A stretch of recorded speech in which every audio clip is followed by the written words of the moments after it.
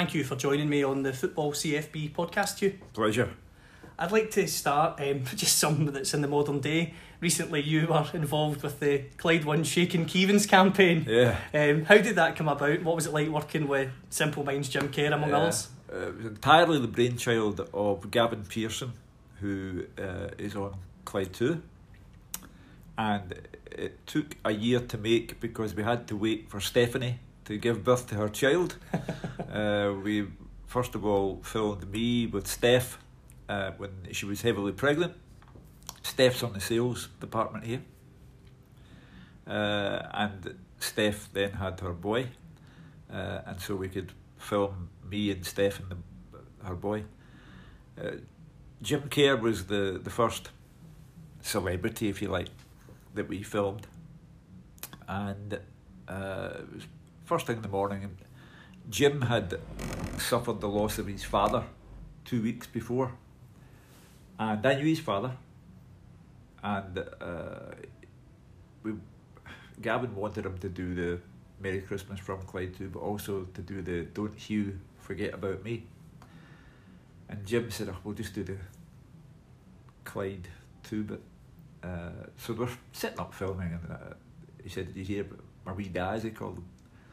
And I said, yeah, I did. Very sorry about that.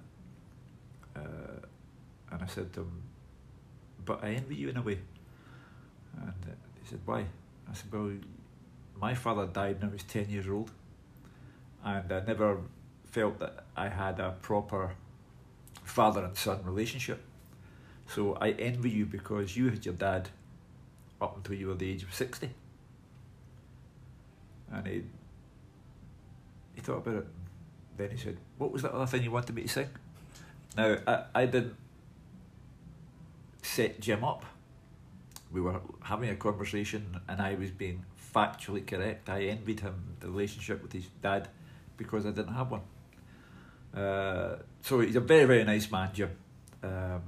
Michelle McManus, a lovely girl, known her a long time. But everyone was fantastic. The Ian McCalls, Kenny Miller, Chris Boyd, Scott Brown, Ryan Christie. And to have that kind of thing going on when you're 70 years old is quite something. And the best bit for me is that my youngest grandchild, Ruben, sings it to me every time he sees me. He's only 4 and he thinks it's great.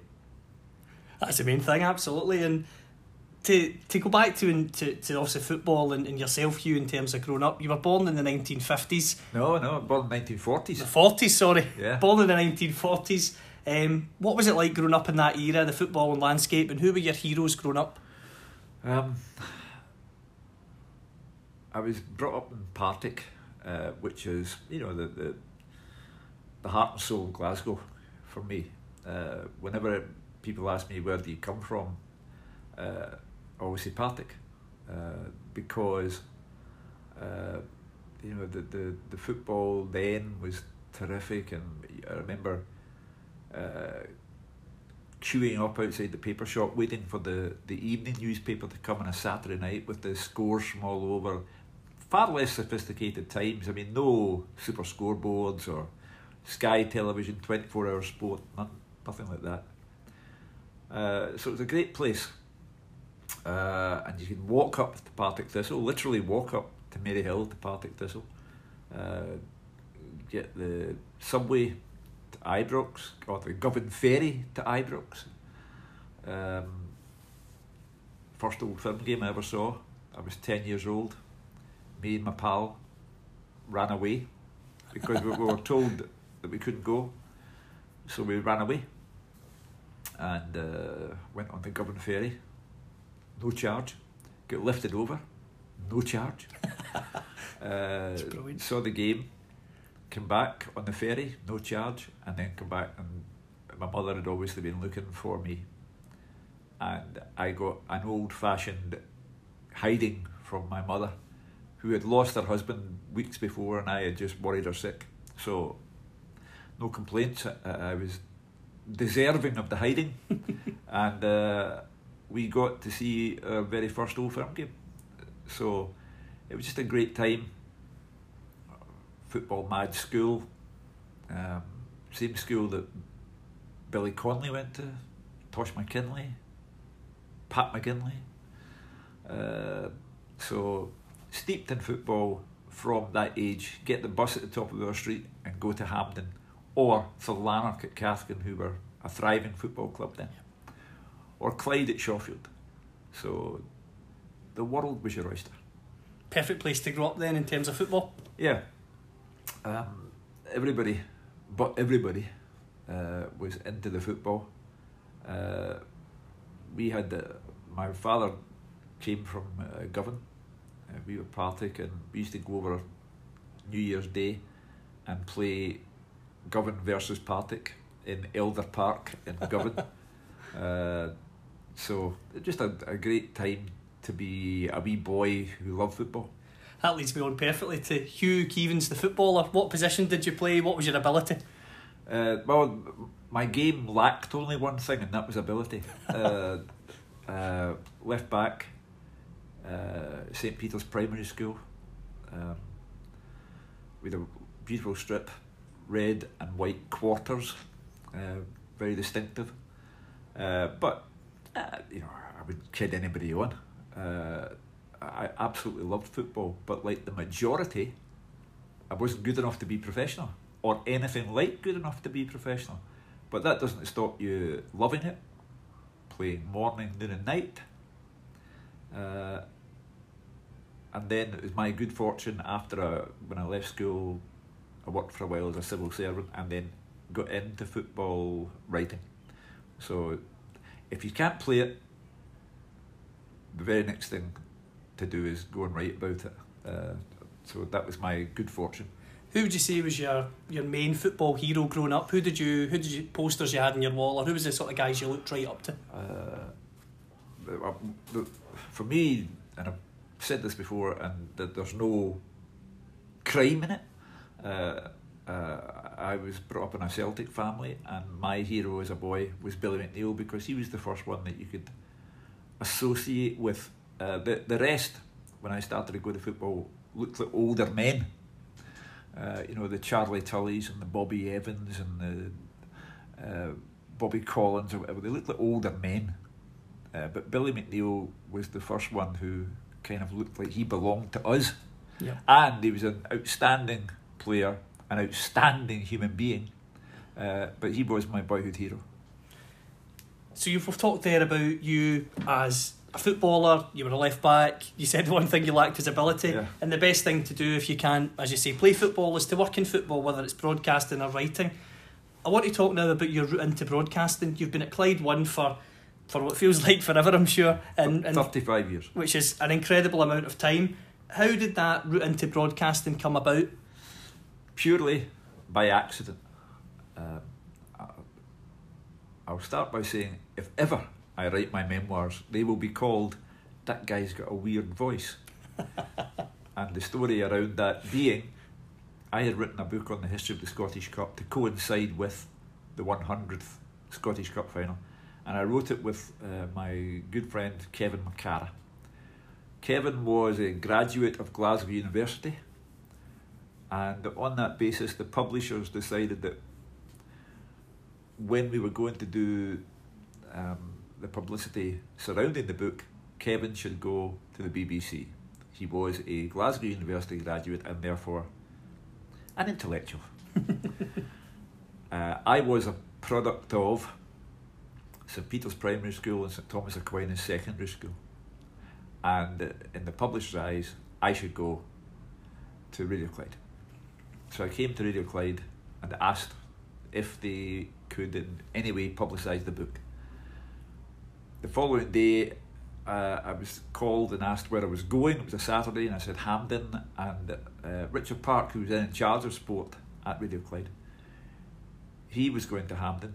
I recorded an interview with Richard at Hampden, and I went back home that evening and my children had recorded the interview, and we thought that was nice. On the radio for a while, very nice. The following Monday, Paul Cooney, who was Richard's number 2, he called me and said, we'd like to have you come in, have a chat. And within a week, I was on Radio Clyde, taking the place of Jimmy Sanderson, who had gone to work at the Commonwealth Games press office for a year. And I came in and replaced Jimmy on the lunchtime sports desk. After I'd been at Radio Clyde for 30 years, they were kind enough to do a little feature on 30 years of me being here. And I met Paul shortly after that, and he said, you know, it was me who told them it was your 30th anniversary. And he said, do you know how it all started? He said, we listened back to your interview, and Richard Park said, that guy's got a weird voice. And therefore, that's how it all started. I had no background in broadcasting. I never for one moment thought that I would ever be involved in broadcasting. And that's how life can sometimes have very odd twists and turns of fate. 35 years later, I'm still here. You've mentioned there 35 years. Super Scoreboard's been around, as you've said, for decades. When you first arrived in Super Scoreboard, did you ever envisage that you'd be here 30 years or so on and the show would be more popular now than arguably ever? Not a chance. I would not say that I took to it like a duck to water. I was extremely nervous. I remember actually at one time suffering panic attacks on air because, as I say, I was not brought up in broadcasting. I came into it by chance. But I think the longer you go on, then obviously practice makes perfect. Not everyone likes you, but that's fine. That's the nature of the business. And when you arrive at the age I am now, you're perfectly relaxed because pretty much you've seen it all and done it all. And the arrival of social media has changed it a bit, but you have to learn to roll with the blows there as well. In terms of Clyde One, we've talked about social media there, fans' passion. Does fans' passion, or has it for you, ever spilled over to any safety concerns or a time you felt threatened? I was punched once at Tynecastle after a Celtic game there, and I did say to the studio, I was with Davy Provan, we were the commentary team. It was in the era of George Cadet, and I said to them, don't come to us at the full-time whistle because there's a kind of sinister atmosphere around about us. Hearts had been in the lead, Celtic had scored 2 late goals, Cadet had scored the winner. And I said, don't come to us at the final whistle, let the fans get out. But, such is the nature of the business, I think they came to us first. And I stood up so that I could see what was going on round about me. But the gentleman who had been sitting directly behind us, he got up and he punched me. And I fell back, and thankfully the Hearts supporters caught me and just raised me back up again. It could have been serious, and it turned out that the gentleman had borrowed his grandfather's season ticket. So his emotions completely got the better of him. But that was the only, I think from memory, that was the only time that I've ever been physically attacked. In terms of fans' passion on the show, it's what a lot of people think makes the show. Have you got any memorable calls you remember from over the years? Two things happened. I came home one night and I said to my wife, pretty eventful tonight. And she said, what's there I know? And I said, there was Guy One. Now this is how long ago this story occurred. It was a call about Danny McGrain. And we were brought up beside Danny in Drumchapel when we moved there in our teens. And I said, I just couldn't get him to understand the point I was trying to make about Danny. And she said, oh, I know. And I said, how do you know? And he said, he was calling from here.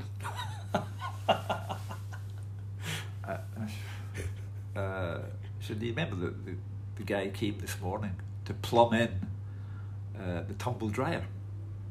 I said, well, it was a long day at it. And at 5 o'clock he said to me, Mrs. Keevins, would you mind if I use your telephone? And he called Super Scoreboard to talk to you. And I said, you're telling me that I was getting verbally abused on the radio and I was paying for the call at the same time? I said, well, you deserve all you get. The only other one with regard to passion, when my late mother-in-law was nearing the end, she was in the Beats in hospital, and my wife, 2 daughters, 4 sisters-in-law, they were all in the room. It was women only, and the sound of sobbing would have broken your heart. And I stood outside, not knowing quite what to do, and was conscious of someone saying, "Are you Hugh Keevins?" And I said, "Yeah." "Who do you think will win the league?" I said, and I can't remember whether I said Celtic or Rangers, but it was obviously one of them. And he said, "You're kidding." And I said, "Listen, you asked me who I thought would win the league. I've given you a reply. I think you can hear the sound of women crying down the corridor. That's my family." He looked above my head at the sign which said High Dependency Unit, and he said, "Nothing serious, I hope." And he walked away. So, you know, that's okay. I can look back on that and find it quite funny. But at the time you think, can you not hear the women crying here? Yep, absolutely. You know, but anyway, that's how folk get. You mentioned obviously you've got children of your own, you've got grandchildren now as well. How do they react when people come up to you in the street and say hello or ask for a picture? My oldest grandchild is now 19. She finds it hysterically funny that people stop this grey-haired old man and chat away about football or have a photograph taken. My youngest grandchild is 4, and he sings Merry Christmas from Clyde 1 every time he sees me now. So he thinks it's great. My children are pretty much middle-aged now, so they just accept it as a way of life. You know, we've had people around the house for years and years who were famous footballers, so they were kind of used to it all. But the grandchildren think it's great. In terms of yourself, we talked about you getting into Clyde. You've been here for 35 years. The unique voice, the ability to go for an opinion and back it up and not be scared what other people think. Because of those qualities that we've mentioned there, have you ever had an offer to leave Clyde for anywhere else? No, never. I was told by one person that I was being spoken about by another radio station, but they assumed that I would not leave Radio Clyde, and in actual fact that was a perfectly correct assumption to make, because I always think that at the time when I was taken on, I had a young family, and to be brutally honest, people with young families, any additional revenue is always very handy. But over the years, over the decades, Radio Clyde and the people here have become extended family. Obviously it's not going to happen now anyway, but I wouldn't go even if someone asked me. Being here has been a pleasure and a privilege, and very, very fortunate to have had the experience, and I would never have gone, and I never will go even if somebody came along at this advanced stage in the game. I'm interested to ask one last question about Clyde. Am I right in saying Gordon Duncan wasn't born when you started working for Radio Clyde? Correct. I don't actually know how old Gordon is, but I do know that he wasn't born when I started here, and that's a good thing, because over the years, you know, all the personalities that I have worked with, from Richard Park, Paul Cooney, Peter Martin, Jim Delahunt, Jerry McCulloch, they've all been different, and I've had to adapt and think fast on your feet. Now, when you're working with someone who wasn't born when you started, he really and truly does bring the modern day dimension to it, and Gordon does keep me on my toes. I like his style of presentation, and I really have to think and think quickly. So they've all been great. I look upon every one of them as a friend, and it's been good to have to adapt to a different style of play, so to speak. In your career over the years in broadcasting and writing, you've interviewed and chatted away to some of the biggest characters in world football, not just Scottish football. I'm interested to focus now on some of the characters. First of all, Sir Alex Ferguson. Were you ever a victim of the infamous hairdryer? Oh yeah, I've had the whole lot. Alex, when he was manager of St Mirren, I was told to do a 3-week series on Alec for a newspaper called the Weekly News, which was very popular back in the day, 1970s, and we paid him by giving his wife a washing machine. That was the, you know, rather than accept a financial payment subject to tax, we bought Kathy a washing machine. The fact that I came from, well, my father came from Govan, that meant an awful lot to Alec, who was the biggest Govanite that you could find. And, you know, he used to quiz me regularly, you know, where did your grandmother and grandfather live, and who else was there, and what street did they live in, and so the fact that I was the son of a Govan man, that was good enough for him. But there then came the first day of the season, after Aberdeen had won the European Cup Winners' Cup against Real Madrid in Gothenburg.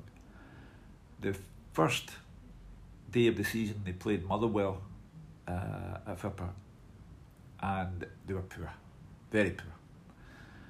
And the press then were huddled in the foyer at Fir Park, and Alec came from the director's area upstairs, and he started his tirade against me from the top to the bottom of those stairs.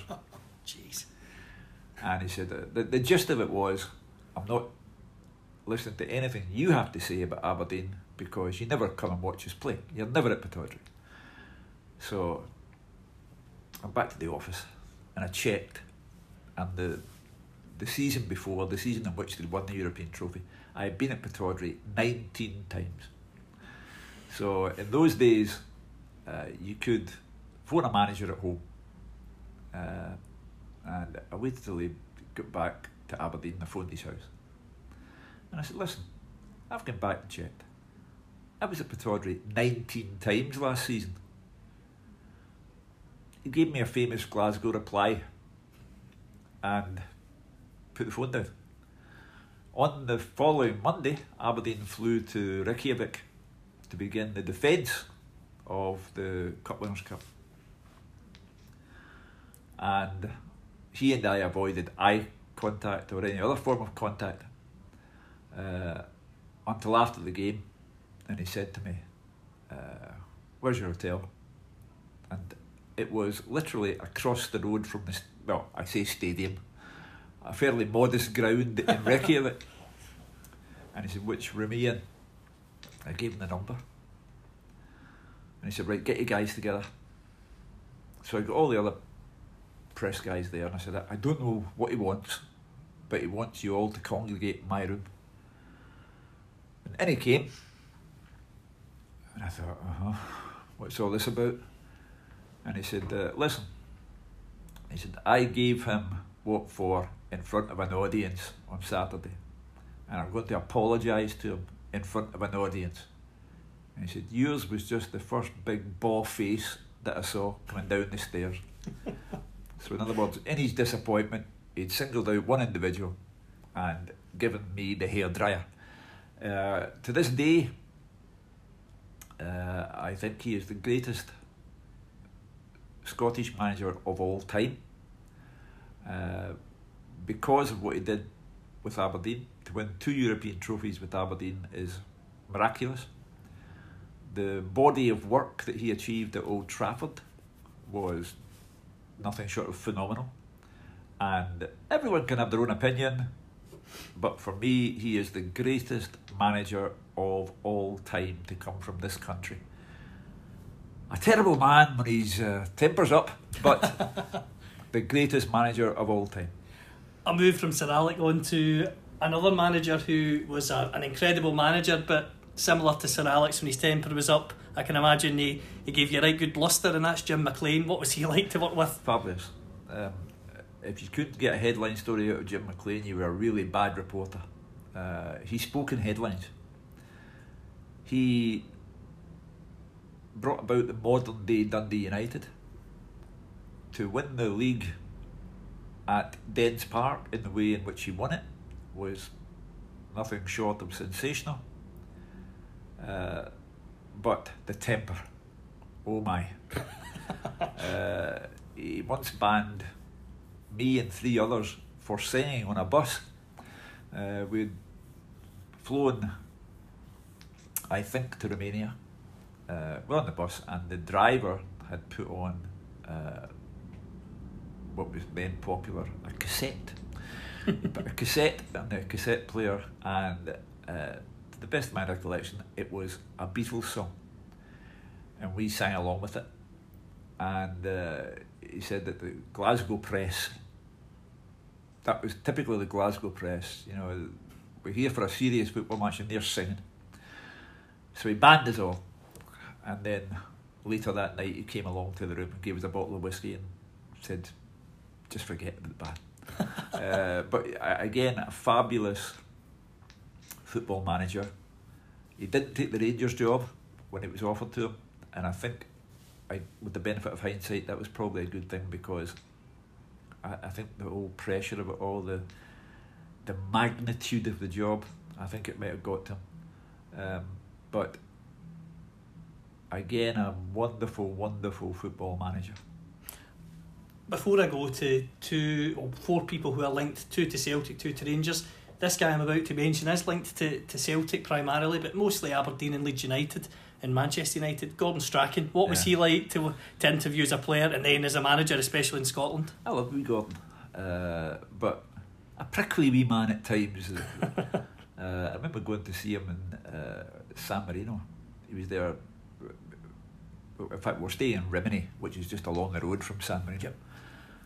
And they'd been named England's Player of the Year, and I wandered along to the hotel, and I asked for him at reception, and he came down. I always remember he was eating a banana, and he said, "What do you want here?"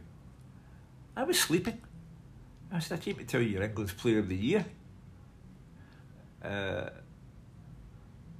And so, you know, he could be like that.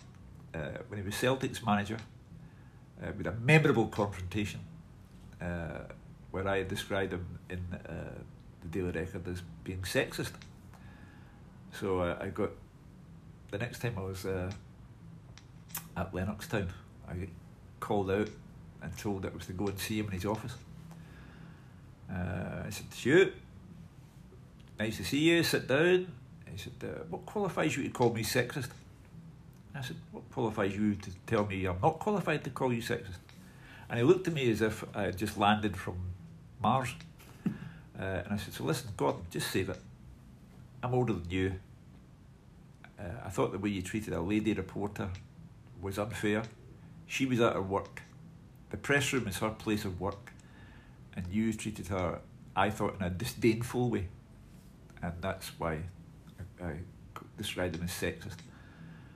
Now, I went back and I thought, when he wanders in here, he's going to start his press conference by saying, it's you need to leave. But he didn't. Fair enough. He accepted what I had to say, and we got on. And I always enjoy his company. I think he's a very funny man. Highly opinionated, but aren't we all? Absolutely. But if I was on a night out, I'd like Gordon Strachan there as well. And going to the Celtic and Rangers connection, obviously Clyde Super Scoreboard covers primarily Celtic and Rangers because of the nature of the demographics. First of all, from the Rangers side, Walter Smith and Ali McCoist, two really memorable characters. Ali especially as a player, Walter as a manager as well. What were they like to interview over the years and chat to? Walter Smith is one of the best men I've ever had the pleasure to meet. I'll tell you a quick story to underline what this man is like. My wife's nephew had a brain operation, and it was in a fairly poor condition. He came up to Glasgow because they were born in England and lived in Milton Keynes.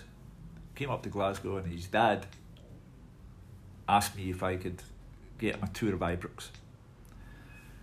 And we drove there in his dad's car, and I went in the front door long before Murray Park or whatever they call it now. And Walter came out from the shower and he said to me, "Shug, was I supposed to see you?" And I said, "No." And I said, "Walter, I'm here to ask you a favour." And he said, "What?" I said, "I've got my wife's nephew out there, and he's had a hard time of it medically. He's had a brain operation, and he'd really love a tour of Ibrox." And Walter interrupted me right away, and he said, "Are you telling me you've got Rangers supporters in your family?" And I said, "Yeah." To cut a long story short, his dad was too nervous to come in, too shy. So we brought in my wife's nephew, and Walter Smith said to me, "Just you sit there, I'll take him on the tour." And Walter Smith, the Rangers manager, took my wife's nephew away for ages. And he, to this day, has a picture book with all the Goffs and the Durants and McCoists. And, Walter made sure that everyone got a photograph taken with him, and made sure that he had a memorable day. That's amazing. That's the mark of the man. Again, a wonderful football manager into the bargain. Coisty? Yes. Fabulous. You always meet Alan McCoist the same way. I remember the night that he danced the fandango with Neil Lennon on the touchline at the end of the Celtic Rangers game. Now, the following day, I was having a question and answer session on behalf of my daughter's school. My daughter teaches in a special needs school, and we try every year to raise funds for the school. And I thought, well, Ali was my big guest, and I thought, well, that's that then. he won't be anywhere near it. And I was trying to think, what we're going to do. All the tickets are sold, and my headline act has just danced the fandango with Neil Lennon on the touchline. And phone rang, and up came the name Ali McCoist, and I thought, oh, here we go. And I said, I know. And he said, no, you don't know. He said, I'm only phoning you to tell you that I will be there tonight, and I want you to tell your daughter that I will be there. He turned up, and he was absolutely terrific, but to this day has never let on what was said between him and Neil Lennon. And to be fair to Neil, he doesn't tell you either. That's true. But again, the mark of the man. He didn't have a successful time as Rangers manager, but I think that anyone would have struggled given the circumstances that the club was working under then. But a fantastic goal scorer for club and country, and in this life you can only speak as you find, and Ally McCoist for me is an absolute toff. That leads me on to the Celtic two icons I'd like to mention, and sadly both of them are no longer with us. I'd like to start first of all with Tommy Burns. What an absolute icon. Yeah. When I look back, when I'm sitting in the rocking chair, thinking back about it all, the writing of Tommy's book will be one of my greatest memories.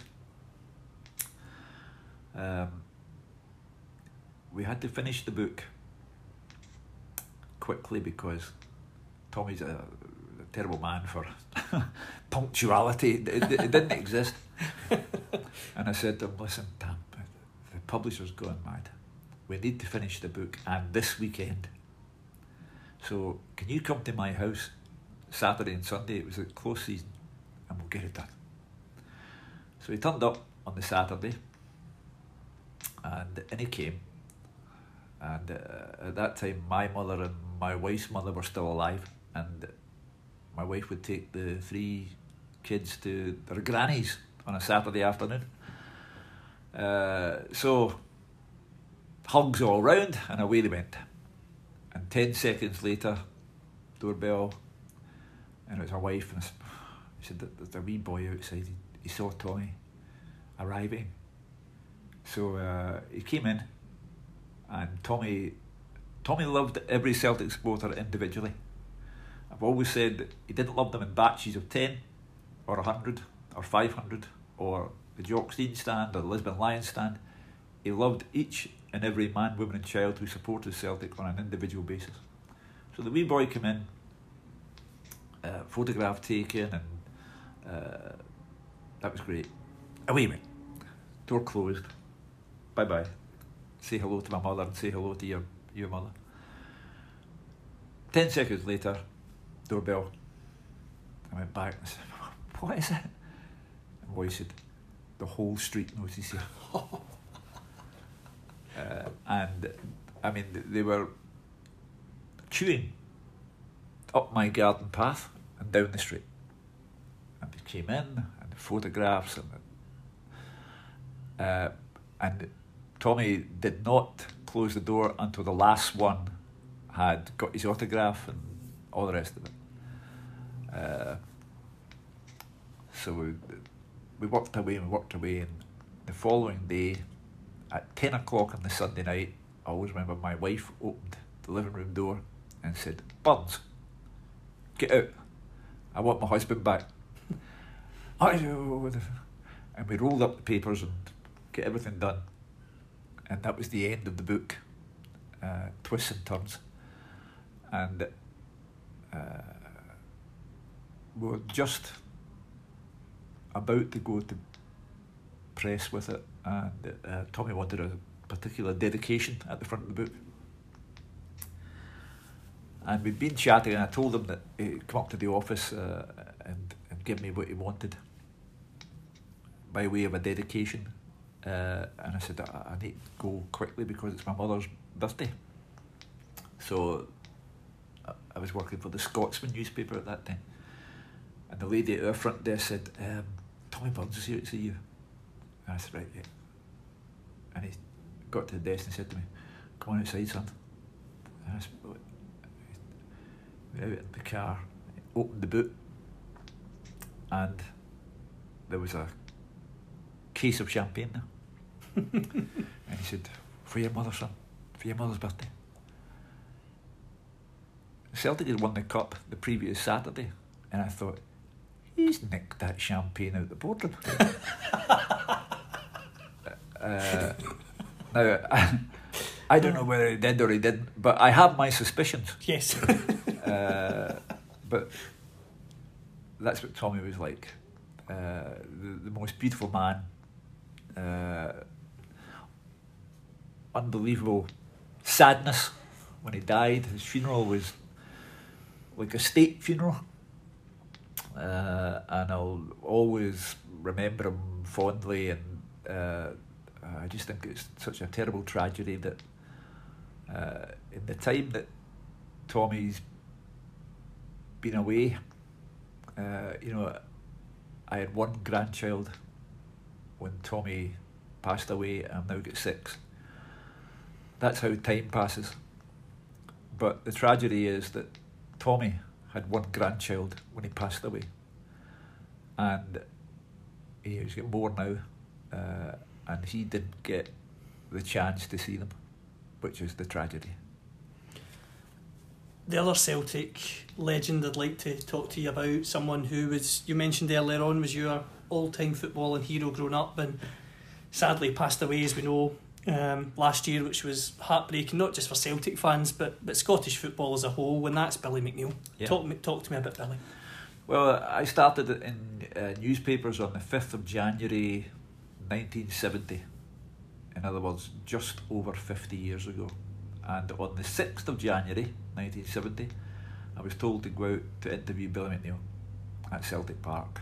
And you remember that 2.5 years earlier, he had become the first Briton to lift the European Cup in Lisbon. And in those days, there were no PR machines. You simply stood outside the front door of Celtic Park, and Billy came out, and I introduced myself, and he gave me all the time that I wanted. He didn't think to himself, this young man is telling me that he started in newspapers 24 hours ago. He didn't have any big time Charlie about him at all. He gave me all the time in the world, and every time he saw me thereafter, he would ask how things were. And from the 6th of January 1970 until he passed away, it was always a pleasure to see him. He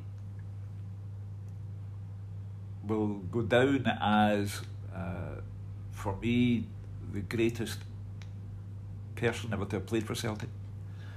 He might not have been the greatest player that Celtic ever had, but he was inspirational. He captained Celtic twice, and when Billy said that there was a fairy tale aspect to Celtic, he was the one most entitled to say that, because he wrote most of the fairy tales. I don't mean he captained Celtic twice, he managed Celtic twice. The centenary year, you can imagine the pressure that must have been on any Celtic manager to manage the club in the centenary year, and he won it with a League and Cup double. And he always did things in the most dramatic fashion. So he was a wonderful person, a wonderful centre-half, a wonderful manager, and he took the good times and the bad times with Celtic, and there were bad times. I mean, let's not forget that he was removed from office twice, but he took all of that and never lost his love of the institution that is Celtic. And if you can be pleased about these things, I was pleased that his funeral was a beautiful, beautiful occasion in St Aloysius Church. And I thank Celtic for making sure that I got into the church, because it meant a lot to me. We've talked there about the incredible characters of Scottish football, and they've had an impact on the world stage as well. And staying with the world stage, you've covered many World Cups and major tournaments, major European football matches. Is, for you, Hugh, in terms of a purely footballing spectacle, is working at a World Cup the pinnacle of your career? Well, part of this very, very fortunate career that I have had has been to attend 3 World Cup finals on 3 different continents. The USA in 1994, Europe, France 98, and Asia, Japan in 2002. There's nothing like it. Imagine being given the opportunity to go to America and to Japan to cover football, and somebody's paying you to do it. I mean, how jammy is that? America was sensational. The first game I saw there was the Republic of Ireland against Italy in the Giant Stadium, New Jersey, and Ray Houghton, boy from Glasgow, scores the goal. I'll never forget it, the whole trip. Asia, Tokyo, my Twitter handle, for want of a better word, is Shinjuku Shug, and that Shinjuku was the area of Tokyo that I stayed in. A life-enriching experience to go to Asia for 5 weeks and to meet the people that I did there. One of my favourite authors is Bill Bryson, an American who lives in England, and Bill was there as a sketch writer, and Bill and I stayed in the same hotel, and most evenings would have, Bill loved 2 things, a curry and a beer, and we had many meals together, and he was an absolutely charming man. The most enjoyable one though would be France, because Scotland were playing there. Yep. And you know, if we'd all known then that was going to be the last one that we'd be at, we'd all have enjoyed it even more. To go, my son turned up in Paris the night before the first game, came to the hotel and said to me that he didn't have a ticket for any game, but he lived in London at that time. He'd come to Paris because he just wanted to see the atmosphere, or sense the atmosphere. Yep. And we went on a wee tour of Paris that night, and it was great. The football, you know, Brazil, we were very unlucky against Brazil. Absolutely. We then fell away. But all I can say is that I hope that my younger journalistic pals do finally get the chance to go to a major final, European or world final, when Scotland are playing. Not there as a guest to see others playing. Yeah. Staying on that, you mentioned there, the last time we qualified, 1998, and I want to stay on the 90s. It was an era of Rangers dominance, and a big flashpoint in your career, Hugh, was when you were kicked out of the Celtic Supporters Club by Kenny Dalglish. How did that incident happen? To be fair, he didn't do it personally. There was a gentleman who was sent to throw me out, and I always remember a reporter colleague saying, "You do know you're going to make him famous," and he gave me the same Glasgow reply that Alec Ferguson had given me, and I was outside. I think if you have an opinion, and so long as your opinion is not libelous or slanderous, then we live in a free country. You're entitled to express it. I didn't think that the Kenny Dalglish experiment worked as director of football, whatever his title was. I believe it was wrong to appoint John Barnes as the manager, totally inexperienced, and within 8 months he was out. So it was a contentious time, and I get thrown out as a result. That notoriety stays with you. So Kenny Dalglish, for the avoidance of doubt, was top 3 best Celtic players of all time. But the experiment as director of football did not work. And sometimes the hardest thing to have in Scottish football is an opinion. We are a highly opinionated country, but it's all right at times for you to have an opinion, but for you, it's not all right for me to have an opinion. And so we can fall out occasionally. I'm interested to move on to where our game is now, Hugh, in terms of the national team and the league and the league setup, or all 4 leagues I should say, as a whole. Where do you think our game is now, and are you confident we will finally get to that major tournament this year? In terms of the national team, there is only one explanation why we are where we are at the moment.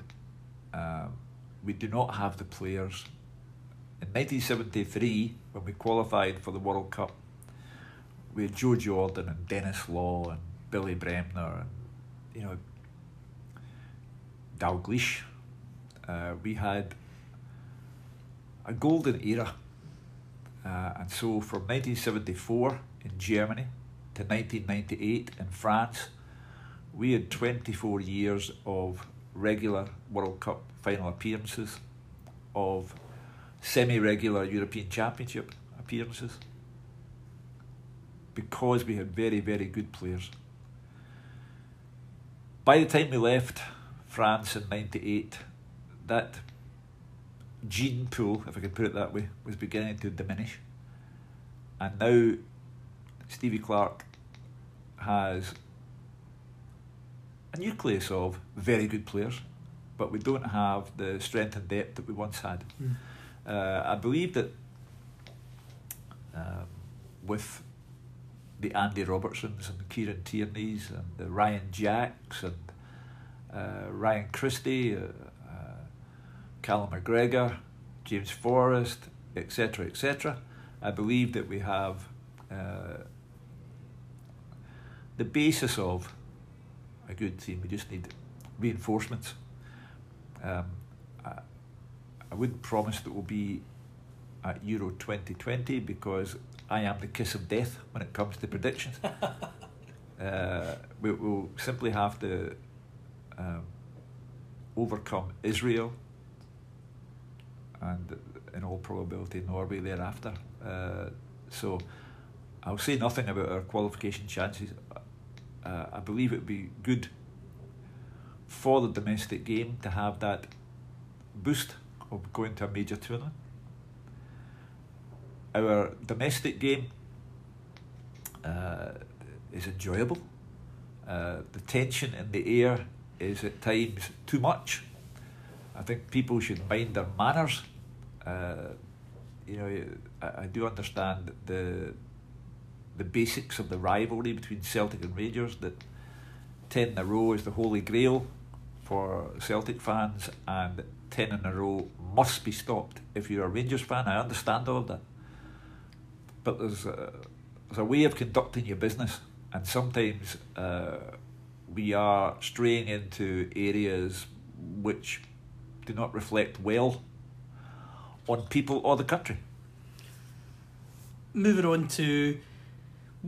on to where the game is now. I'd like to move on to where you are now. I said this to you when I came in today. I think for me now, from the outside looking in and speaking to my close friends and family, you seem to be more popular and respected now than ever. And in terms of the younger generation of fans, I think you seem to be somebody that fans really enjoy listening to. So how do you feel about how you are portrayed and how people see you now? I'm very, very grateful for what you've just said. I believe that you should give everything a go. So when Jerry McCulloch a few years ago suggested that I should get onto Twitter, and I said, well, who's going to be interested in me tweeting that I've just been at the paper shop and bought 4 rolls along with the Daily Mail? So I did it, and I did it at 11 o'clock on the Saturday morning, and Jenny McCulloch said to me, let's see how many followers you've got by the time the programme starts at 2. And I logged on, or whatever it is you do, with Jerry's assistance. And when we started at 2, I had 2,700 followers by 2 o'clock. And so it goes on. And I then gave them all a great laugh day after day by saying, what does FFS mean? And, you know, what's Tinder? So the newsroom would occasionally erupt when I ask these questions. I think it's great, you know, I thoroughly enjoy it, but the level of malice that you encounter, the malevolence that you encounter can take you aback at times. But for the most part, people are great. And I am there to, if the occasion demands, say something or other, or be as humorous as I can. I'm not interested in being drawn into the madness. It's not for me. But people are appreciative, very kindly, and I enjoy it. I can see the wonder of it all. As I say, the malevolence and the malice can be disappointing, but you can avoid it by simply paying them no heed at all. I think as well, one of the things that is true in terms of the malice on Twitter and social media in general, I totally agree at times. It's abhorrent really, but some of the things that are said. But I think one of the ways that Clyde and yourself dealt with that was the mean tweets video, and I think for a lot of people that was very humorous, but I think also for the so-called trolls and things that want to have a go, it just kind of shuts them up in a way, because it just showed them that you can just laugh at it and not take it seriously. Yeah, I mean, I always say this, and believe me, I mean it. When you're 70, your main priority is to be 71. So they don't mean anything. These people don't mean anything to me. When we did the Specky Tube, I thought it was very funny. The lady who runs my grandson's nursery had never spoken to me until Specky Tube came out. And she told me how funny it had been. That's great. The Shakin' Keevans, you know, when I get my other grandson off the school bus, you know, you go down one day and the mothers are watching Shakin' Keevans on their mobile phones, and you know, it's lovely. You don't need to have the malevolent folk in your life if you don't want them there. As I say, we've got a great product here. People outside of Celtic and Rangers are working their backsides off at Motherwell and at St Mirren and Aberdeen and wherever to try and be the best they can. And of course, there's a fascination in the Celtic Rangers rivalry between now and the end of the season. Those who overstep the mark, I'm not interested.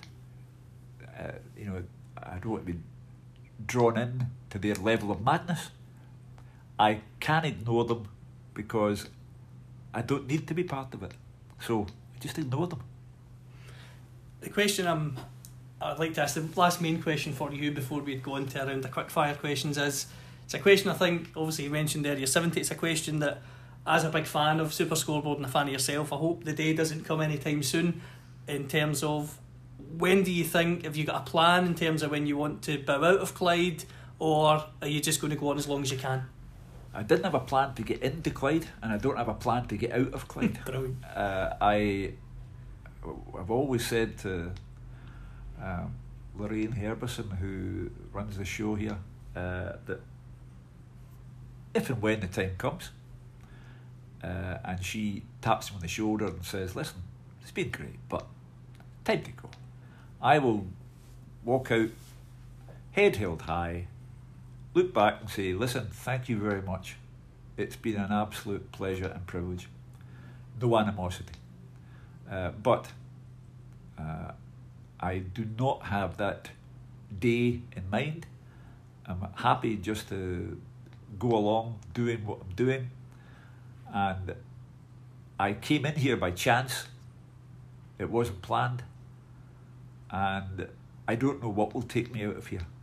I'm happy to live in the present and not dwell on the future.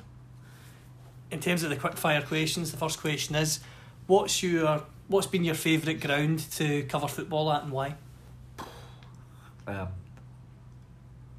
I can have great memories of Ibrox, Rangers 4, Celtic 4. I can have great memories of Celtic Park, Celtic 2, Barcelona 1. I can have great memories of Hampden Park, Joe Jordan's header to get us to the first World Cup. So I can also have great memories of Kilbowie Park, no longer there, now a McDonald's drive-in. When I lived in Clydebank and took my son there. My son didn't have a dad that could take him to the football because his dad was always working at the football. But on the occasional Wednesday night, we could go to Kilbowie Park, walk there and walk home. So there are memories, when your laptop packs up at Fir Park in the middle of Motherwell 6, Hibs 6, that can be a memory of another kind. So lots of places have lots of memories. I don't want to lead you down the path of annoying a certain group of fans or a certain club, but as a journalist and as a broadcaster, is there a particular ground that you would say is one of your least favourite? And it might not be the ground itself, just in terms of the hassle of getting there or the hassle of getting out. No. It's an awful long way to Dingwall. But the loveliest people in the world you find up there. I remember my first sports editor, whose name was John Rankin, a former RAF man, ahead of his time and an absolute gentleman. And when one day I was telling him about the difficulties in getting to the game, and he said to me, "Listen, son, nobody's interested in how you got to the game and how you get back from the game. You were getting in there to work at the game. That's the important thing." I know that stuck with me. It's not. Lots of people go to different lines of work and have their daily hassles. I'm getting paid to write about football. How jammy is that? So I if it takes you a while to get there, and the train service is rotten, so what? Great answer. What about the best game or best games you've seen in your time? Because obviously you've had an incredible career, so I imagine you've got quite a few. Well, you go back to that Rangers 4, Celtic 4. Astonishing. My great pal Murdo MacLeod made it 4-4 with 19 minutes to go. Every time Murdo tells a story, he gets further and further and further away from the goal. But the two teams came off to a standing ovation from both sets of fans. I mean, it simply wouldn't happen today. There's too much malice in the air whenever Rangers play Celtic at Ibrox or Celtic play Rangers at Celtic Park. But they came off that day to a standing ovation, and I thought to myself, nobody other than these two can provide a game like that and evoke a response like that. All sorts of games. When Martin nailed his first Old Firm derby, 6-1 at Celtic Park, astonishing atmosphere. Was it 6-2? 6-2, yeah. I remember an unbelievable game with Rangers at Tannadice where I asked Dick Advocate a question afterwards, and he had his finger very nearly up my nose telling me it was a stupid question. So lots and lots of memories. In terms of, what would you say is the most memorable goal through your time as a reporter? Because obviously you've worked through some of the most memorable times in Scottish football history. Yeah, well, I mean, can you imagine trying to pluck one goal out of 50 years? You know, it's impossible. Not often I'm lost for words, but a goal out of 50 years, I think, is an impossible task. In terms of, is there maybe even a top selection of memorable moments in terms of goals? Big Joe scoring that goal against Czechoslovakia to take us to that World Cup. The days like when Celtic went to Love Street, Davy Hay was the manager, and with 7 minutes to go, Hearts were the champions elect, and 7 minutes later it was Celtic who'd won, and there was an unbelievable goal that day which started with Danny McGrain in Celtic's half of the field and finished up with Mo Johnson in the other half of the field, and it was a fantastic goal, and won a championship. I was at Fir Park when, with 5 minutes to go, Celtic were the champions elect, and 5 minutes later Scott McDonald had scored 2 goals, and these moments are spine tingling. I know that the game at Love Street was a pain in the neck for the Hearts supporters and probably the Rangers supporters, and the game at Fir Park was a pain in the neck for the Celtic supporters, but not for the Rangers supporters who were at Easter Road. But that is the nature of the game, and I mean, these days, Peter Martin brought the expression into the football vocabulary. The helicopter is turning, and now we refer to Helicopter Sunday. To have been involved in all of that, when Celtic went to Boa Vista and for the second leg of the semi-final, and came back in a European final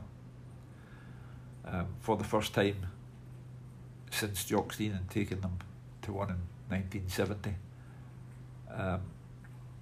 I'd been doing the programme here at Clyde, and we finished at 11 o'clock, and just before then I got a phone call to say, could you stay on till midnight? And I said, look, I come in here at 6 o'clock this morning to be on George Bowie's programme, and it's now 11 o'clock at night, and I'll need to be back here at 6 o'clock tomorrow morning, 7 hours from now, to be back on George Bowie's programme. So I said, I can't. I went outside, and the taxi there waiting for me, and I get in the taxi, and it didn't move. And I looked around the taxi thinking, is there a technical reason why we're not moving? And the taxi driver said, Hugh, just give me a minute. And he was crying. And I thought, this is the effect that football has on people. He was crying because he was overcome by emotion, Celtic having reached a European final. And as I say, the grip that the game has on people is astonishing. And so long as they mind their manners, it's wonderful to be part of it. The last question I'd like to ask you from the quick fire round here is, if you had to make a Clyde Super Scoreboard 5-a-side team, who would be in it and who would manage it? Need to think of Gordon Duncan need to be in it because he's got the young legs. Alec Ray would be in it because even though he's 50, he's got an unbelievably competitive spirit. Fraser Wishart for the old head at the back. Me because it's my team. Good answer. And who else have we got left? Who's your last one? Well, Mark Greedy was a good goalkeeper, professional standard, St Mirren at one time, so he could be in goal. And in terms of manager? Now, who's left?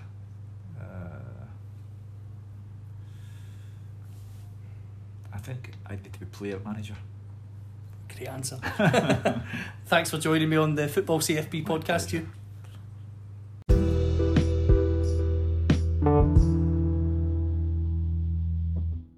Thanks for listening to another episode of the Football CFB podcast with me, Callum McFadden. As always, you can follow me on Twitter at football_CFB, and please subscribe to the podcast on Spotify, Apple Podcasts, or through Anchor FM, where I always post my links to the podcasts anyway. I hope you enjoyed this podcast, and I cannot wait to share my next one with you. Please join me again very soon when I'll have another Football CFB with. But until next time, take care. So we'll dive down to the ocean, and we'll make our home in a deep sea cave, and our shells will all be open. They'll be filled with song, they'll be filled with song. We'll dive down to the ocean, and we'll make our home in a